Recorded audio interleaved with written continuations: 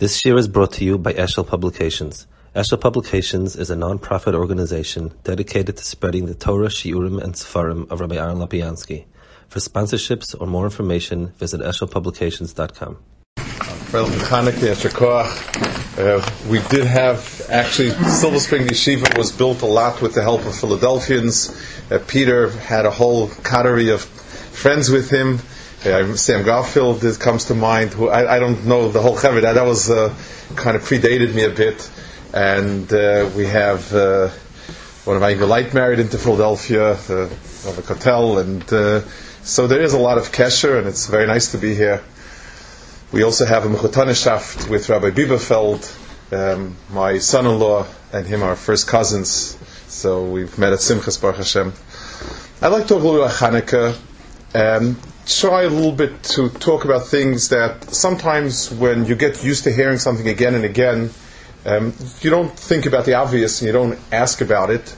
And what I would like to discuss is a topic that many people bring up.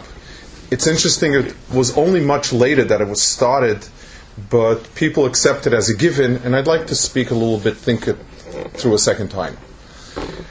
The concept that Yovan, especially, it was the philosophy / science, that part of Yovan that came to clash with Israel, is actually not mentioned in any early commentaries.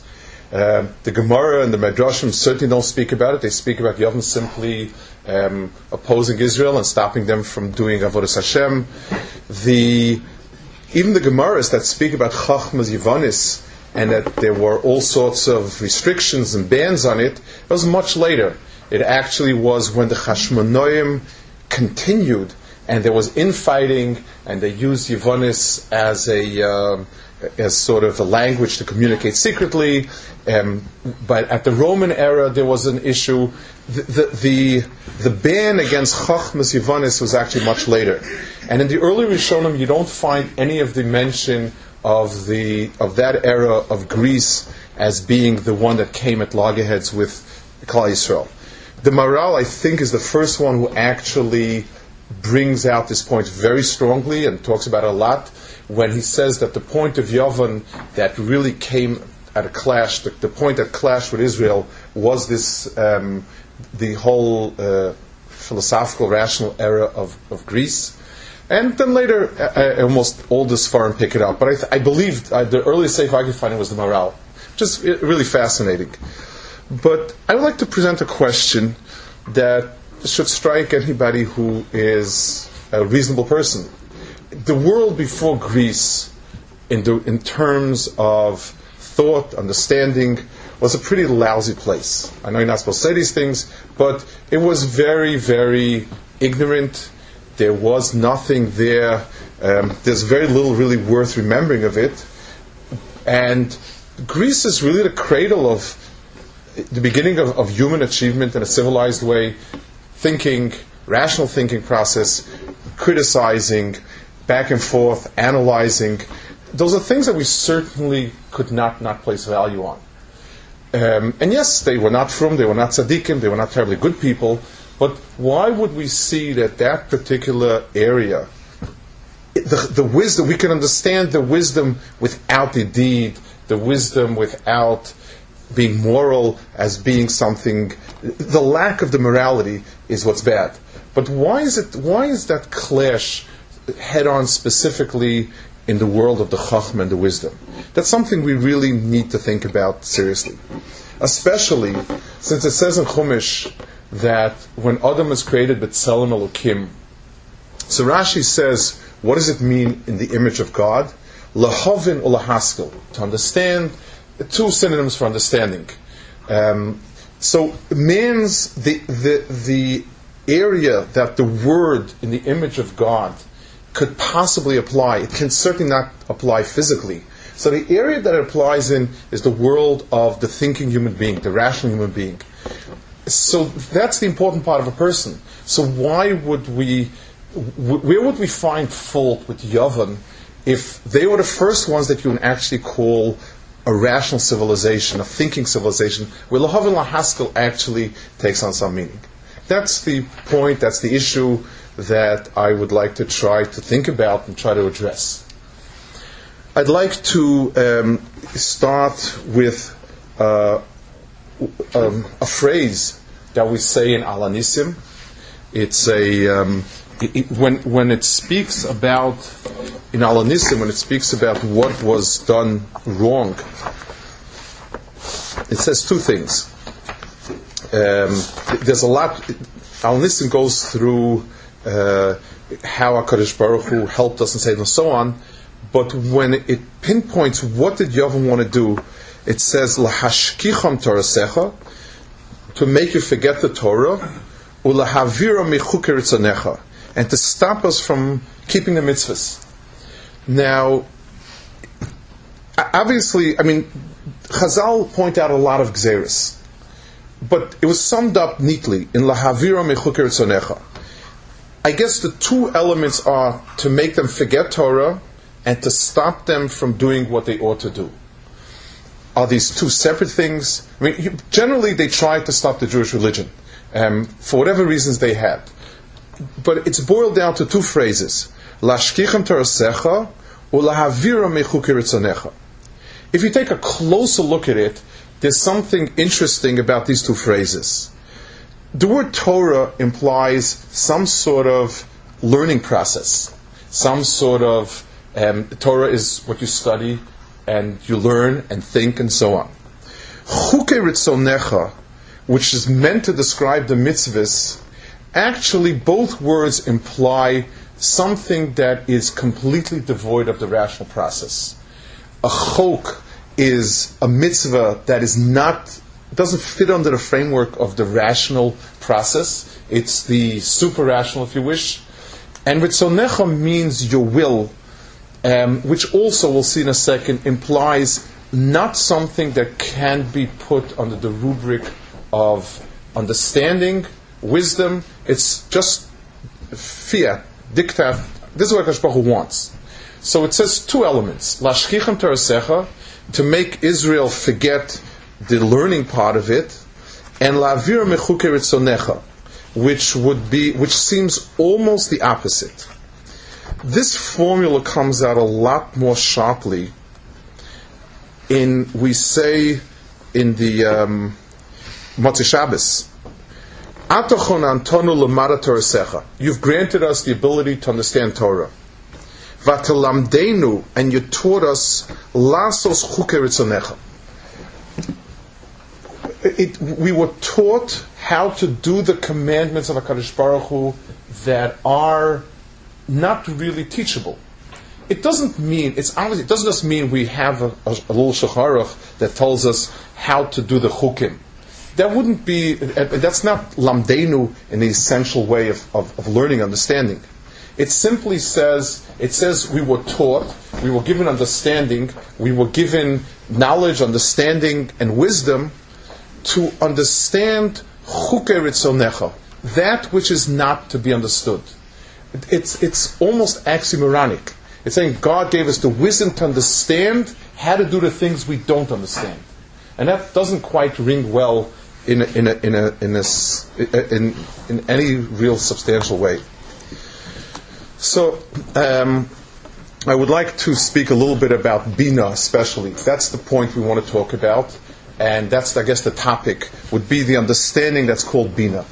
Let's go back to Rashi, and let's understand the Rashi that says lahavin ulahaskel. It says that man's unique gift is the gift to be lahavin, which means to understand, and lahaskel. It's not under the framework to explain it this time, but it has its own unique meaning. What is lahavin? What is the concept of bina that is unique to human understanding? Because man is the only animal that has lahavin. So let's try to understand a second. When an animal takes in information, it sees something, the mind registers it, and it can work with the pieces not unlike the way a computer can work with it. It has the pieces, can process it, every brain of sort, even the lowliest life form has some sort of processing capacity. To extrapolate is an extraordinary capacity. A computer cannot extrapolate. It can extrapolate when you teach it how to extrapolate, which is basically means extrapolation has been part of the system. But to take the system and then to bring it over to an area that's not in the system, that is an extraordinary feat. It's thinking as opposed to sensing and internal processing with a fixed algorithm and with fixed data. Now, you can Bina can mean where I analyze the pieces inside, and it means I extrapolate to something outside. Let's give an example where something that really is unique to a human being. When we speak of a man who towers above the rest, as a kid, you would think he's 6'5", 6'8", whatever it is that takes the tower. I remember, it's funny, I was a kid of about 6 or 7, and I used to like learning Tanakh a lot. I could read Hebrew. I learned Hebrew very early on. I liked very much reading it. There wasn't that much around to read else in the house, all that much. And I used to read the stories I could read and I could enjoy. And I was sitting at a Shabbos table. My father, the old rabbi had been nifter, and they were looking for a new rabbi, and a very, very big person was suggested. And the Balabatim they were clueless, and they said, they wanted somebody else who was really nowhere near the person's stature and his intellect and his genius. And I remember my father was very annoyed, and there was another man sitting there, and they remarked, he towers way above them. He's too tall for them. That was the remark I picked up. I was a little kid, and I blurted out. I said, but it says that Saul was taller than everybody. El Sholem Melech, it says, was V'shich Malamalo, so it's good for a leader to be tall. And I remember they looked at me, and they burst out laughing. I remember I burst out crying because I thought I'd said something stupid. But it says so. It says, that's what it says in the pasuk. I didn't know why there was the laughter.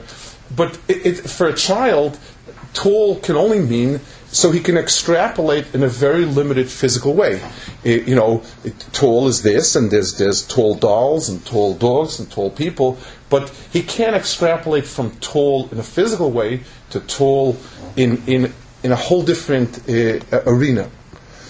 That is what Bina is. The word Bina is binyan, which means to build. It says that the Isha Vayiven Asatzela, HaKadosh Baruch Hu built the woman out of man. It meant he took an aspect of man and built something else. In other words, it's an extrapolation.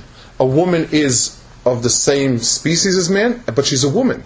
So Bina is the ability to take from something that's there, extrapolate out, and gain an understanding in a realm that you've never seen. Not only have you never seen it, but you might never ever be able to see it, and we'll see soon what we're talking about.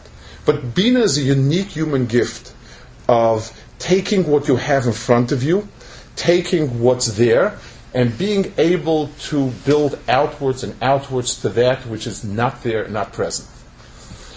I want to show 2 or 3 places where this is kind of, built into different areas in the Torah. It says that in Dvarim, HaKadosh Baruch Hu speaks about the idols Moshe speaks about the idols that are far and close, or close and far. Krovim v'rechokim. And Rashi points out, why the poetic flourish, the idols that are close and the idols that are far. So Rashi says, "Mitivon shel krovim, atalomed tivon shel rechokim." People, we know that the avodah zaros around us are worthless. Imagination, fantasy, always dictates that things outside are extraordinary. We tend to think of Buddhism as being kind of a fascinating religion because it's not around the corner. I mean, today it's a little more around the corner, but when Far East is because it's far. But the pasuk tells you, learn to extrapolate from what you have around you because the system is the same. Actually, I was just reminded, I used to be involved with Baal Tshuva in Russia, and the dawn of the last Baal Tshuva movement was in the late 60s, right after the 6-7 war. And one of the leaders became an ardent Zionist, and he would argue with the other people who were still very anti-Zionist because they were fed by the propaganda. And they would tell him, but the newspaper said that Israel did this, is that. So he said, there are two sections to the Pravda. There's local news and international news. Let me ask you about the local news. What do you think about it? Nonsense, rubbish, lies. So why do you assume international news is truth itself? Like, don't you realize from what you have in front of you, extrapolate outwards? So the Rashi says, from the Tivan of Krovim, you need not to go to the Far East to see whether it's good or not. You can extrapolate from experience around you. There's another area. This is a lashon of a Zohar, I guess, but it's about Kabbalah. It's not Kabbalah, and it's a very important point, very relevant to the point we'll try to make. The Zohar explains about the Yom HaDin of Rosh Hashanah and all of the different elements of how God sets up judgment and how He weighs judgment and so on. And then the Zohar says, if you'll ask me, how do I know all this? He says, we've been given over this tradition. And then it says, I'll quote the Lashon, V'itema minolon. If you'll ask me, how do you know this? So first he says, Ha'itma lahoin, it was taught to us. And then he says, V'afilu mandalo yodi. Even the people who don't have a tradition and don't know about it, mandeboili stakola. A person who has insight and looks into things. It says, Yoshe b'mai di'i b'isgalya, v'yeda b'mai di'i b'seisa. Let him look at the things that are open around him, the things that you can catch sight of, and then you're going to understand the things that you can't catch sight of. And it says, Dehakulo kigavna choda. Everything is the same. Kol madev pocket kuchabrichu ba'ara. Everything HaKadosh Baruch Hu gave us over here, kula iyu kigavna leila. That's the way it is in Shemayim. In other words, HaKadosh Baruch Hu, the hidden world is hidden. We don't have direct access to that which is hidden. But HaKadosh Baruch Hu didn't create a sealed enigma. He gave us a world that we do understand, a world that we can pick up the patterns of it, and from that we can extrapolate to the things that we'll never ever see or know. So the world is built. HaKadosh Baruch Hu built the world to be a world that has a lot of open knowledge, and that open knowledge is a stepping stone for understanding. So if we see there's a pattern of authority, law and justice carries a certain structure.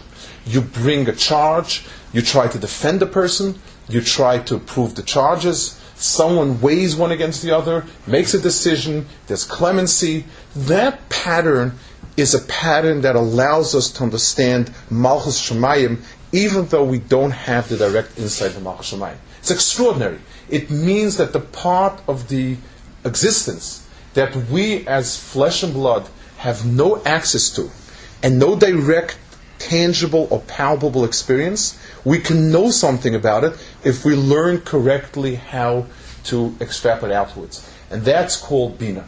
The ability to do that.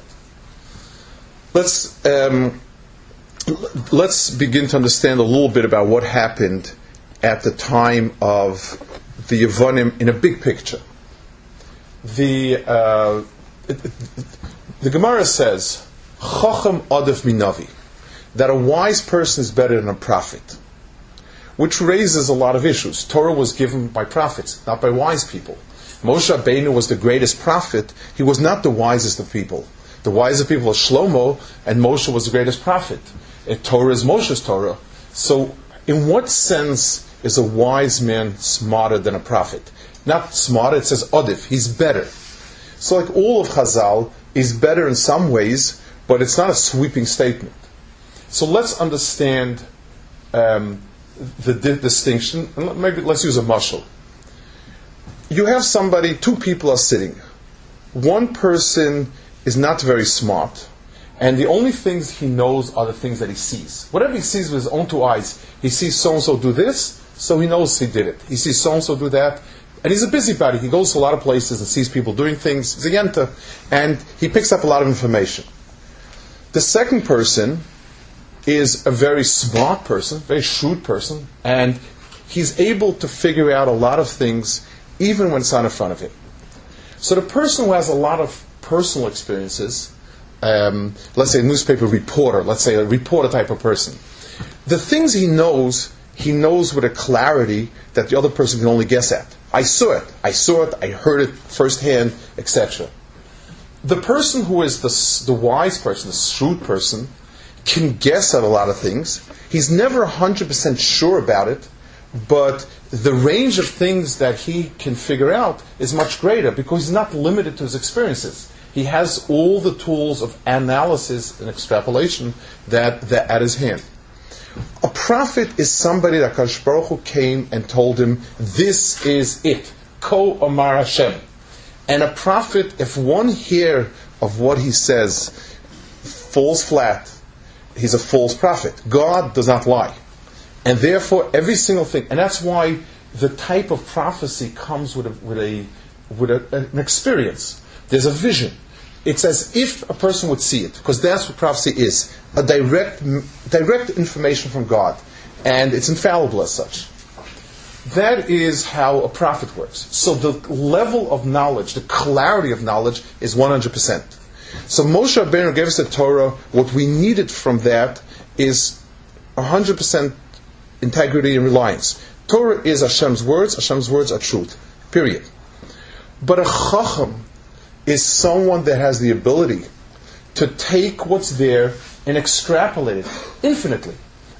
A wise man can reach where a prophecy has not been given. A prophet is limited to those things God told him. A wise man goes beyond that. Not only that, a wise man can understand the things that a prophet will never be able to envision. The Chazal say that all the wonderful prophecies were given concerning this world, Mashiach, etc., but that which is an olam haba, ayin l'ra sazo asechel. No eye has ever perceived it. It means it's a type of thing that can never be given over through experience or through vision. It's simply not in the realm of human experience. The only way we can deal with it, be able to use the word olam haba, is through the power of bina, through the power of extrapolating and saying, as we know a world that is perfectly good, so does a world that is even more so good. I know the words, I know the terms, I can't put it into any more concrete ways. That's the power of Chochma. In the middle of the second bias, an extraordinary transformation happened in the world. It affected Jews, affected the Goyim. It says, there's a Seder Olam that says, Shimon HaTzadik was the last of the great men of the Anshe Knesset Gdola, and the Anshe Knesset Gdola included some prophets at its beginning, and when it finished, the era that had any type of association prophecy was gone forever. So the Seder Olam, which is the chronological, Chazal's chronology, says, until this point, Nevuah reigned. There was prophecy in the world. From this point, Hat Aznecha, the Divrei Chachomika Farkeses, listen to what the wise people say, prophecy is over. In other words, the world had exhausted the communication to God of prophecy, the understanding of prophecy, the ability to relate to things directly, and from now on, we would have to rely on wisdom, which is embodied in the Chachamim and Chachmei Chazal. We lost something. We lost the clarity. No wise man has the clarity of an eyewitness. The wisest and shrewdest investigator it does not come to the clarity of a person who saw the events. So when prophecy came to an end, our religious clarity and our clarity about what HaKadosh Baruch Hu demands of us has ground to halt. That's a terrible loss. But HaKadosh Baruch Hu opened up gateways of knowledge, of wisdom, of the ability to understand, because now that would be what the world would stand on. And what we had before through direct experience, as a prophet would experience the divine directly, we now needed to get it from Chochma. That Chochma came out to the world. HaKadosh Baruch Hu gives it to everyone. And everyone makes of it as he wishes. Shimon HaTzadik was the last of the wise of the Ashkenaz Agdola, the last of that era. He met Alexander, who was Aristotle's disciple, so to speak. And Chazal are pointing out two eras met. Greek was also the beginning of wisdom, of knowledge. It was. Until that time, it was kind of just pure myth. That was the type of knowledge was monologues of truths without any fables and myths. That was the stuff of knowledge. From that point began an era of wisdom, which in itself is very positive, analysis and so on and so forth. Klal Yisrael began Chochma of Klal Yisrael. The difference was Yovan put a very strong clamp on it in a way that defeated the purpose of that wisdom. Let's give an example. Let's take an example from science. A person, a careful scientist, makes experiments, observations, and notes down duly exactly what he saw as the basis for the thesis that he's about to propose. And if he's sloppy at that, his work is obviously worthless. So he's got to be very careful to note everything down and to make sure he has it exactly done right. That's great. And then he's made a lot of experiments, he's made a lot of observations, he's put it down, and now he comes up with a thesis. So imagine, so I will say that, if a person eats X, Y, or Z, the following result happens at some point in his life. It causes whatever it is. Let's say someone would come along to the scientist and say, you only saw 1,000 people. You only saw 50,000 people. You didn't see the person tomorrow that it's going to happen to. So how can you make that statement? It's without observation, without scientific method. So the answer is, then you're limiting us to what is, and there's no wisdom, there's no knowledge. So all I can do is I can say, I can just simply observe facts and make nothing out of it. I can't explain how a disease comes about. I can't explain how to build chemicals and new chemicals. I can't do anything because there's no wisdom to it. There's no chachma to it. That's not chachma. It's just simply recording what's there. So the basis for any type of wisdom is the ability to take information you have and extrapolate outwards. You're right. I didn't see every single patient in the world, but given a big enough volume of information and critical enough analysis, I should be able to make a statement that holds true for the cases I didn't see. That's on a physical level. What about if I sit down and I say, I look at a human being and I see hopes and dreams and sense of good and bad and everything about him, there must be a world much greater than flesh and blood and mechanical process and biological process. There's so much more to a human being. I would like to extrapolate outwards and to take feelings, ideas. Av is part of a great attraction. People are attracted to something. People are set off by something. And all of that.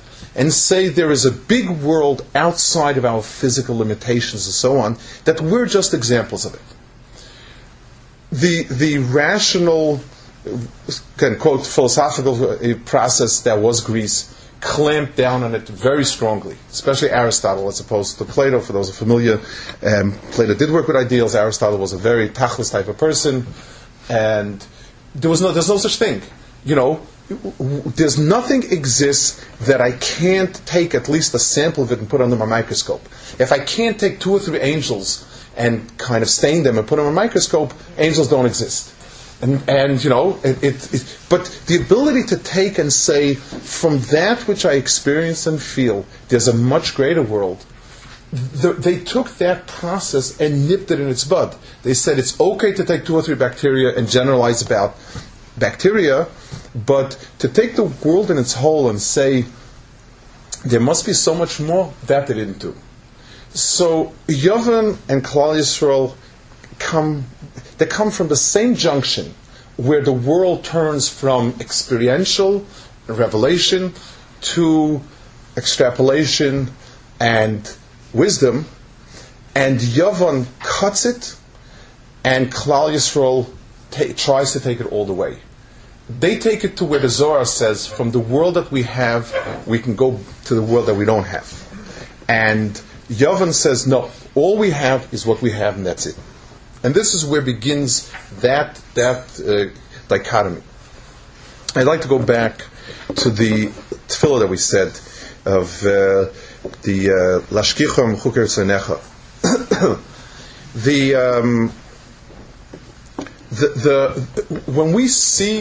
When we look at a person, we see 2 parts. The first part, psychology, for instance, can look at the thought process of the person. What's going through the person's mind? Why is this important to him? What is he trying to get to? Where's he going to? We get to a certain point, and we can say he wants this because of this, and he wants this because of this, and he wants this because of that, and so on. And the better psychologist, the better he can figure out that thought process. That thought process is called Chochma, meaning just simply generically the process of the thinking process of leading from A to B to C. But at some point I hit on the person's core, and I say, this is what he wants. He doesn't want it because of anything else. This is a person that wants physical gratification. This is a person that wants emotional gratification. This is a person that wants attention, and it doesn't go past that. He wants attention because that's what he wants. And everything else leads up to it. He plays a game because he wants attention, he does this to get attention, and so on. So that core is called his ratzon, his will, his essence. That's the person. And the other part we would call the chochma, which is the process of getting what he wants. I can understand the chochma part. I can't understand the ratzon part. I just have to accept it for what it is, and that's what it is. HaKadosh Baruch Hu, when he relates to us in the same 2 levels. There's a world of Torah that we can understand the reasoning behind it, because it's a kind of be nice to other people because chesed is important. Intuitively, we can relate to it. We understand that part, that part. The part that's understandable to us is a very important part, but it does not at all touch the core of HaKadosh Baruch Hu Kaviyachol. It is the part of Torah that is a chok that really comes from Ritzono Yisparach. Why paraduma? Why is it? Because that's what HaKadosh Baruch Hu wants. It doesn't have an answer of why. Why is if A leads to B, which leads to C, which leads to D? You wear tzitzis to remind you the mitzvahs, so that you keep the mitzvahs, and so on and so forth. You wear this, you wear tefillin, it helps you rein in your taivas, it helps you get your chochma and all that. Those are all mitzvahs that are step by step by step. But once we get to the core, it is chukei ritzonecha. That's it. This is the divine. The why is that divine is not a question anymore, because we've reached, so to speak, for us, rock bottom. Our process of relating to HaKadosh Baruch Hu is to understand, to know, and to know until we reach a point where we say, because this is HaKadosh Baruch Hu. Torah is the part of HaKadosh Baruch Hu's revelation that is, for us, that whole world of things that we can understand, because it's all the process. And a person, that's the gateway to getting close to HaKadosh Baruch Hu. So we learn, we understand, we think. And when we reach that piece, we say there is a beyond to where we can't, all we can say is we can extrapolate and say, Chukei Ritzonecha. That's what the tefillah, that's the phraseology that the tefillah uses. It uses the phrase, Lashkicham Torasecha, by forgetting the Torah, it's lahavir mechukasnecha. We have no, if we can't get through the gateway, we can't enter, so to speak, the chukei ritzonecha.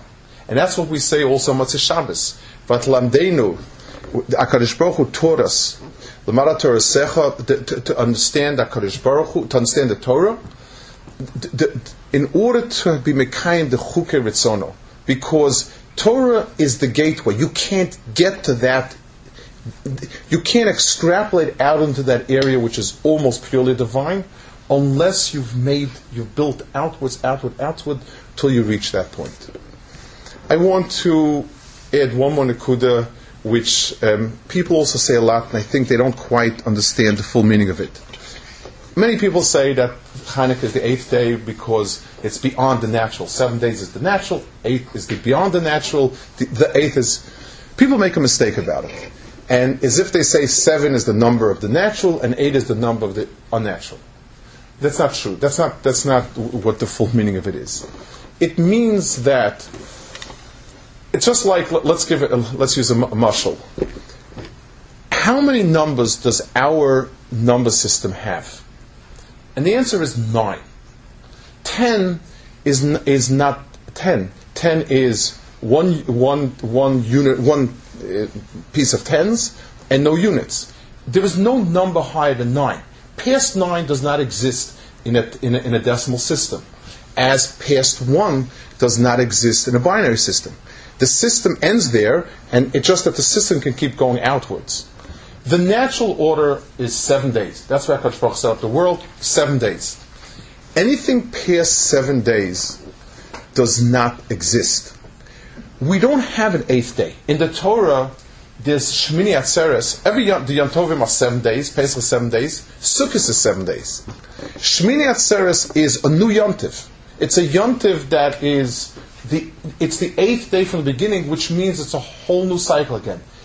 We don't have a direct number that we can say, this is the beyond the natural. By definition, it does not become part of the system. It's beyond. The 8th means it's not part of any system. It just is beyond.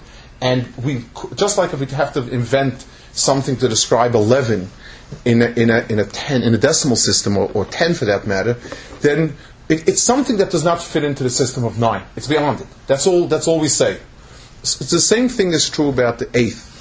8th is something that is not here. It is beyond that which is here.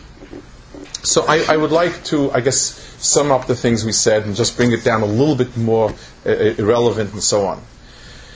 The first thing is, with the coming of the end, with the end of the era of prophecy, clarity, perception, experience comes to an end. If we will try to reach the truth of religion, of Torah, of HaKadosh Baruch Hu, through experience, we're doomed to failure because vision has closed. The gateways to vision have closed and it came to an end. For whatever reason. The thing that we need to do now is to understand. And that's why the sine qua non of any experience of HaKadosh Baruch Hu, of Ruchnius, is learning Torah. V'lo amar it's chassid. You can't go to the beyond without the process of the mind, of understanding. It's one of the things that Kolalim have done have brought in a tremendous dimension of learning in Klal Yisrael by creating an environment and a center where there's learning and people come in to join the learning. It creates a sense of the world of Chochma, the world of Torah, that serves as the bridge to bring a person to those points that are where we have to get to. We won't get to it by direct experience, we'll get to it by understanding and building and understanding until we hit the outer limits of what a person can understand. And that's why the learning experience, which is so much, I don't know the details about the kollel here and how much people make use of it. I can just speak. We recently in Silver Spring had a Mlava Malka of 4 kollelim that function in the greater Washington area, and from everybody we heard in 4 different neighborhoods there, Kolim, about the tremendous enthusiasm that people have. It creates an environment of Torah, brings people in, and people begin to understand that they can grow because the learning process is a process that allows for the Chochma and for the Bina to build outwards. But a person has to understand that the thinking process is meant to lead you beyond where you are. It should never be a limiting process. One of the problems is when a person sets his mind to it that which I can't reason out cannot exist, is not true because I can't reason, then the person has used, in a certain sense, he's perverted Chochma. Chochma is there to keep building outwards to reach where you can't. It starts at a simple level, like when you create a thesis out of data, and it keeps going and going until a person reaches things that he can't, that human experience will never touch, and they're emes because they're built on solid foundations, outwards and so on.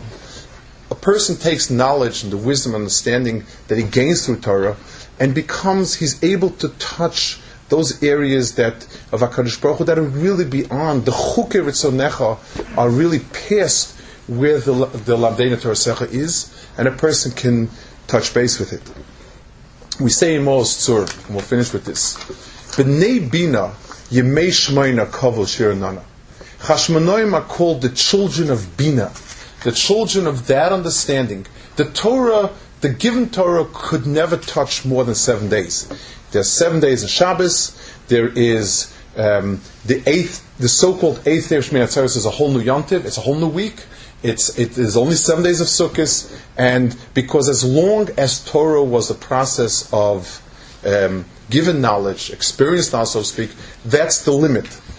Because the world shut off, HaKadosh Baruch Hu shut off that world and created the world of Torah and Bina, we'll now be able to have an experience of 8 days. It doesn't have the clarity and exactness of a Torah Yontiv, but it has in itself seeds for going much further. So B'nei Bina, Chashmonoim are called children of Bina, Yemei Shmeina Kavu. They were able to create an entity of 8 days of Shir Nana. And that's, if we can gain a little ha'ara and ashpa from Chanuka, it's a chizuk in Talmud Torah, a chizuk in learning and understanding, and knowing the Torah, that we can actually put our fingers on it, know it well, and understand it better and deeper, and understand that it is unlimited because it's reaching out towards the infinite. Don't cap it with so-called human reason, because human reason is actually the finiteness of man. It's the limitation of man. Don't put your limitations on it. If you've thought it well, like the Zohar says, if you've understood and reasoned and properly what's here, then you understand what's beyond as well. To understand what's beyond, you need to know what's here, and if you know what's here, you can reason out beyond and understand the Shmona as well as the Shiva.